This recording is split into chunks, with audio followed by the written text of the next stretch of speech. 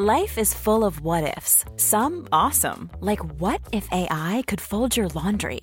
And some, well, less awesome, like what if you have unexpected medical costs? United Healthcare can help get you covered with Health Protector Guard fixed indemnity insurance plans. They supplement your primary plan to help you manage out-of-pocket costs. No deductibles, no enrollment periods, and especially no more what-ifs. Visit uh1.com to find the Health Protector Guard plan for you. There's never been a faster or easier way to start your weight loss journey than with PlushCare. PlushCare accepts most insurance plans and gives you online access to board-certified physicians who can prescribe FDA-approved weight loss medications like Wegovy and Zepbound for those who qualify. Take charge of your health and speak with a board-certified physician about a weight loss plan that's right for you. Get started today at plushcare.com/weight loss. That's plushcare.com/weight loss. plushcare.com/weight loss.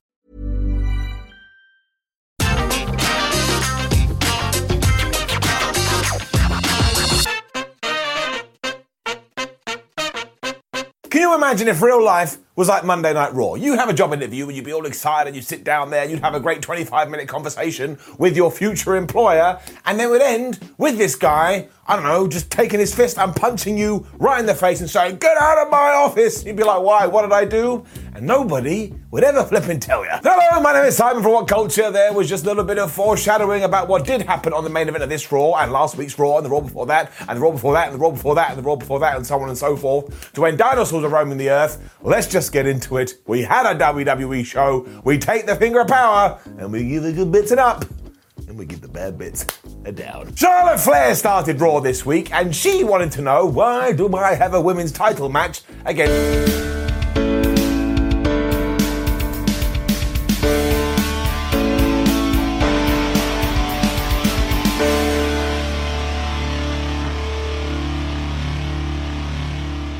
Charlotte Flair started Raw this week and she wanted to know, why do I have a women's title match against Bianca Belair? And I sat there and thought, it's a very good question.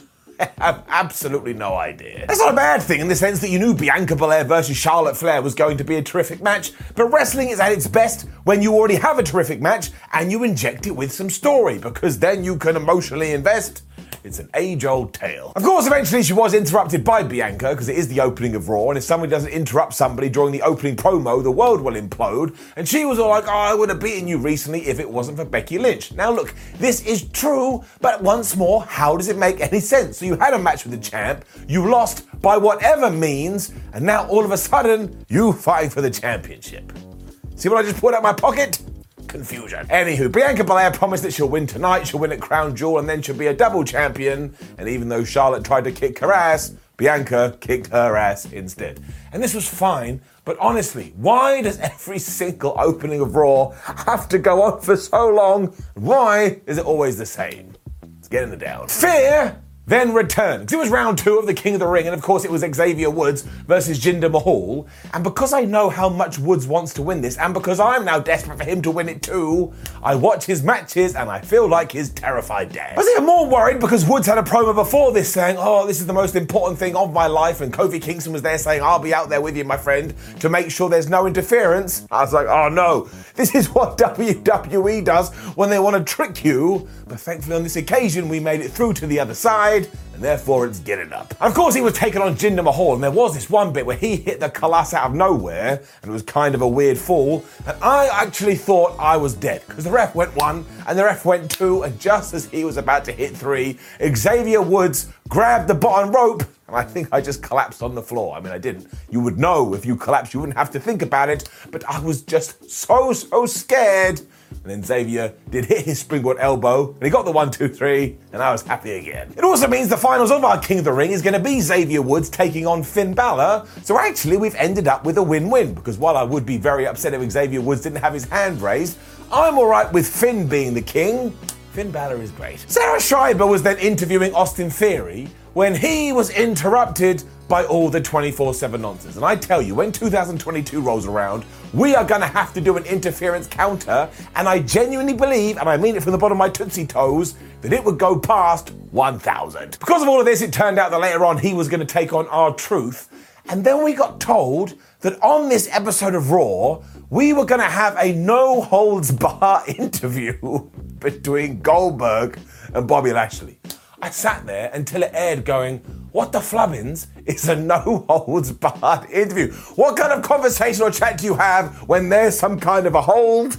WWE is living on its own special planet. More shenanigans on Raw then followed, because as I just said, it was meant to be Austin Theory versus R-Truth, but instead Truth just came out and said, oh, I know I said it would be me facing you, but what I actually meant was Jeff Hardy, and for some reason this was totally fine, so we did have a rematch between Austin Theory and Jeff Hardy. And I just watched Raw now going, ha ha ha ha, and if you treat it like a comedy show, I tell you, it's pretty damn wonderful. With all that said, this is what we should have done a few weeks ago if we are trying to turn Austin into a major player, because he basically fluked his last victory against Jeff Hardy, but here, he hit his big spingy thingy move knee thingamajig into his knee. That was the worst sentence I've ever said in my life. And he pinned Jeff Hardy for the 1-2-3. Now look, I do absolutely think that WWE should and could be treating Jeff better than this. But once more, if you want to make Austin Theory a star, he should be beating legends. And he just beat one of the biggest ones up. The thing is though, WWE then undid this instantly like a kid who refuses to lace their shoes.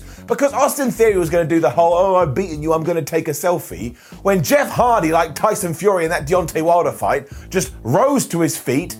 He beat up Theory and he took the selfie instead. So in around about 25 seconds, we had actually done 50-50 booking, which must be a new record for WWE. At least they try and go from one episode to the next. Now we're just doing it on the same night. I'm truly sorry, must get it down. A huge question was then asked, and it's a question that has never been asked before. Can Drew McIntyre and Big E coexist as a tag team? Look, because I'm being sarcastic, my back has gone into this position to the point I have to wind myself up. If anyone from WWE is watching this, stop asking this question. You've asked it around about 82,922 times, so surprisingly, now nobody cares. I mean, we asked it last week and the answer was no, so why would Drew and Big E be trying it again? Anyway, they're going to have a tag team match later, whatever. Charlotte also barged into Adam Pearce and Sonya Deville's office after this and just went, I think all of this is a conspiracy theory. And the would-be GM said, yeah, but it's not. And Charlotte went, okay. That's what happened. It was then Big E and Drew McIntyre trying to coexist as they took on Dolph Ziggler and Bobby Roode. And once more, there was no rhyme or reason to this, but they're all such talented wrestlers, they get it up. Big E just threw Ziggles into the timekeeper's area in the early going, so Bobby Roode went, well, that gives me an idea, and I'll chuck Big E into the steel steps, and that allowed the bad guys to take over on the WWE champion, as the commentary team were all like, well, does Drew even want to get in there? Because, of course, he probably wants Big E softened up so he can beat him at Crown Jewel. Smart. He eventually did get his big hot tag, and he threw around Dolph Ziggler and Bobby Roode like they were nothing. I bet sometimes they think that as well. Before he said, aha, we can coexist. And Big E was back in there. He hit the big ending onto Roode and he got the 1-2-3. It then turned out, no, they couldn't coexist because they started yelling at each other and doing really angry talking. I tell you, if it wasn't for the fact this was on the Saudi Arabia show, I think this feud could have been so much better, but we all been rush. We had a Street Profits promo next, and because they went after AJ Styles and Omos turned up and said, well, that wasn't very nice. It hurt our feelings and insinuated that if they do become the Raw Tag Team Champions at the pay-per-view, maybe Angelo Dawkins and Montez Ford will be their first challengers. Because this is how we set up championship matches on Raw. You just go up to someone and go, hey, Raw, championship match? And they go, sure thing, buddy. Mansoor then defeated Cedric Alexander. What is going on? This is so weird because Shelton Benjamin and Cedric only recently joined up with Bobby Lashley again, but now they're not helping him out at all, but you just know they're going to pop up at Crown Jewel and probably screw over Goldberg, and then we will probably never see them again. However, there was quite a nice twist here because Mansoor actually won after this cool net breaker thing, so the story is, as soon as he did break up from Mustafa Ali, who was all like, you don't know what you're doing, he won a match. And Ali was out after this, and Mansoor went crazy and said, no, you piece of trash, I'm not going to take it anymore.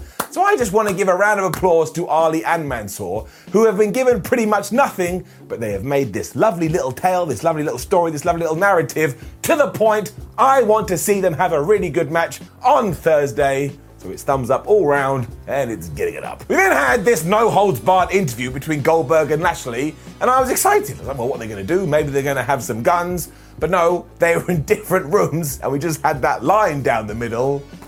This was not no holds barred at all. I'm also completely siding with Bob here, because he was all like, listen Goldberg, you keep threatening to kill me, meaning really I can just go to the police. And he's right, he should. This match shouldn't even be happening. It shouldn't. Bobby Lashley should ring out the police and say, excuse me, I've got a crazy dude who said he's going to murder me and my family. And they'll be like, oh yeah, that's against the law. We'll go take him in. Bob also mentioned Goldberg's son Gage. Once again, Bill was like, stop talking about my family. And Bobby Lashley was like, oh man, I'm going to make you suffer. But it is the last line that we need to focus on, and it is the last line that is going to be chatted about for a good old while. Because in the most calm tone ever, which made it even more psychopathic, Bill Goldberg said, okay, Bobby, kill you Thursday. That's right, that's a statement of intent. On Thursday, they're having a match, and when all is said and done, Bill Goldberg is going to murder this poor man. So this is nuts. It's properly nuts. And while I'm not totally into the whole story, I wasn't bored. And in fact, I was laughing my ass off for all of this, again, for all the wrong reasons.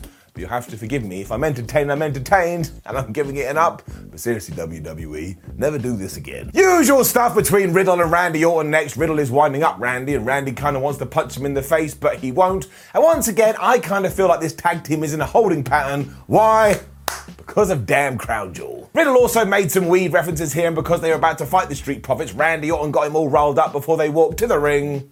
It was what it was. He also had a Keith Lee video package around this time, and of course now his new nickname is Bearcat.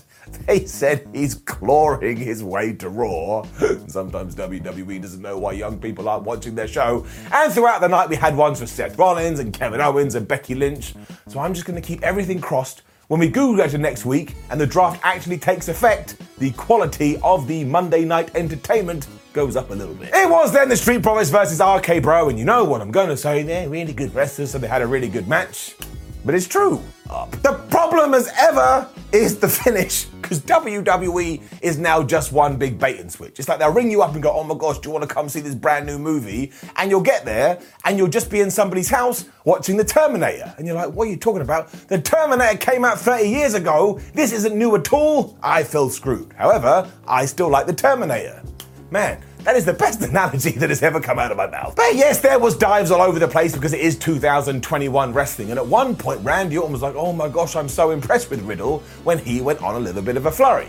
However, I was not very impressed with Randy Orton because despite being a veteran and one of the best in the game, he actually fell for a distraction. Because somebody somewhere pushed play on AJ Styles' music, so Randy was like, I've totally forgotten I was in a match. And this got doubly bad, because even though Omos came marching to the ring, from behind Randy Orton, there was AJ Styles. He hit the phenomenal forearm, meaning, yes, you're ahead of me. Not only was this a distraction, it was also a disqualification. So now we are doing distraction DQ finishes. And do you know what I do when that happens? I punch myself in the head because I find it more enjoyable. It also means the distraction counter goes up to 113 and the DQ board goes up to 59. And AJ Styles and Omos just wrecked RK Bro here because, of course, they're going to have a tag team title match in a few days.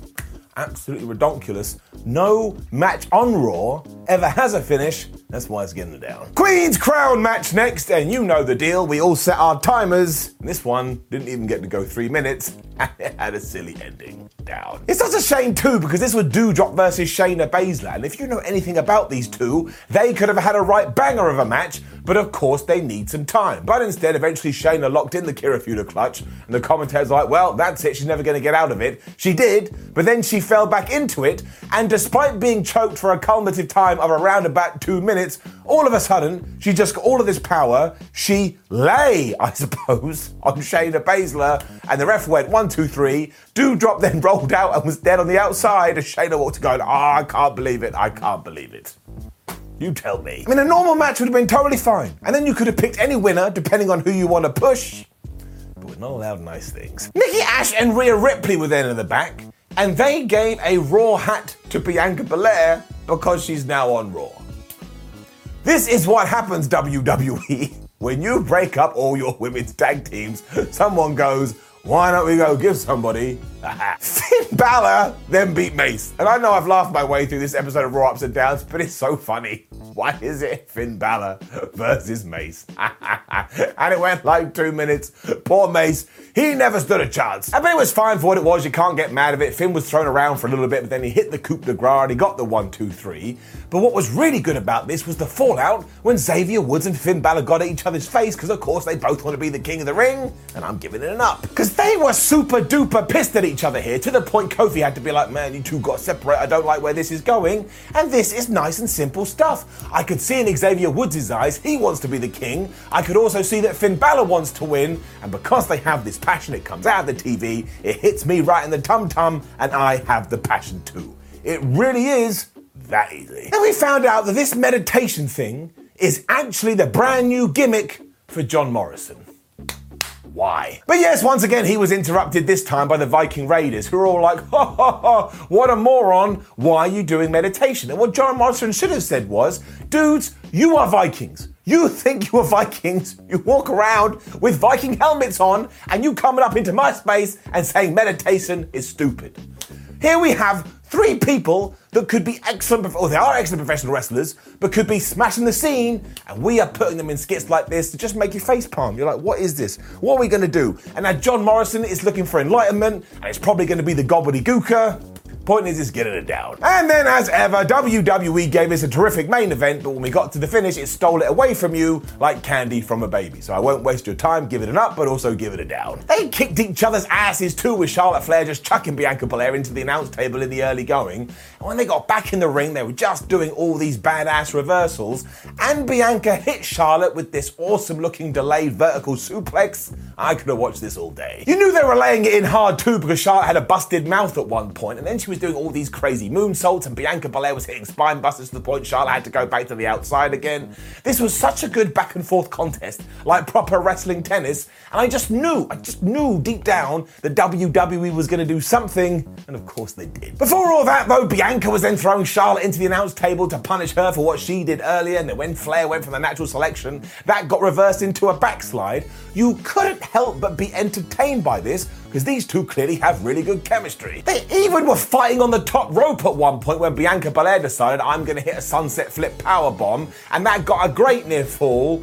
But it's here where clearly somebody in the bank went, guys, we booked Bianca versus Charlotte, but we don't want anybody to win, and we don't want anybody to lose. What should we do? So Charlotte just got a chair, twonk, hit Bianca Belair, and that was the end. Look how deflated I get. Look at my stupid face and my stupid shoulders. Also, bring down the DQ board. It rolls up to 60. Raw then ended quicker than me joining a queue for free ice cream. Like, Bianca Belair got the chair and she kind of fought back a bit, and then it just went to black. And the really annoying thing about this is Bianca didn't seem upset at all. It's not her fault. She'd been told, oh, look, all aggressive and mean. No, she should have been losing her mind. She was this close to becoming the women's champion, and then a flipping bit of steel got in the way. I just don't understand what's happening here, because SmackDown is so good and Raw is always just this usual, I don't even know what you'd call it, roller coaster. So once again, I'm just hoping when we get to next week and we have a proper roster, we start to fix the holes.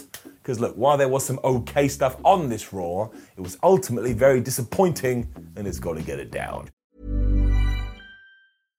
Hi, I'm Daniel, founder of Pretty Litter. Cats and cat owners deserve better than any old-fashioned litter. That's why I teamed up with scientists and veterinarians to create Pretty Litter. Its innovative crystal formula has superior odor control and weighs up to 80% less than clay litter. Pretty Litter even monitors health by changing colors to help detect early signs of potential illness. It's the world's smartest kitty litter. Go to prettylitter.com and use code ACAST for 20% off your first order and a free cat toy. Terms and conditions apply. See site for details. Hey, it's Paige DeSorbo from Giggly Squad. High quality fashion without the price tag. Say hello to Quince. I'm snagging high-end essentials like cozy cashmere sweaters, sleek leather jackets, fine jewelry, and so much more. With Quince being 50 to 80% less than similar brands. And they partner with factories that prioritize safe, ethical, and responsible manufacturing. I love that. Luxury quality within reach. Go to quince.com/style to get free shipping and 365-day returns on your next order.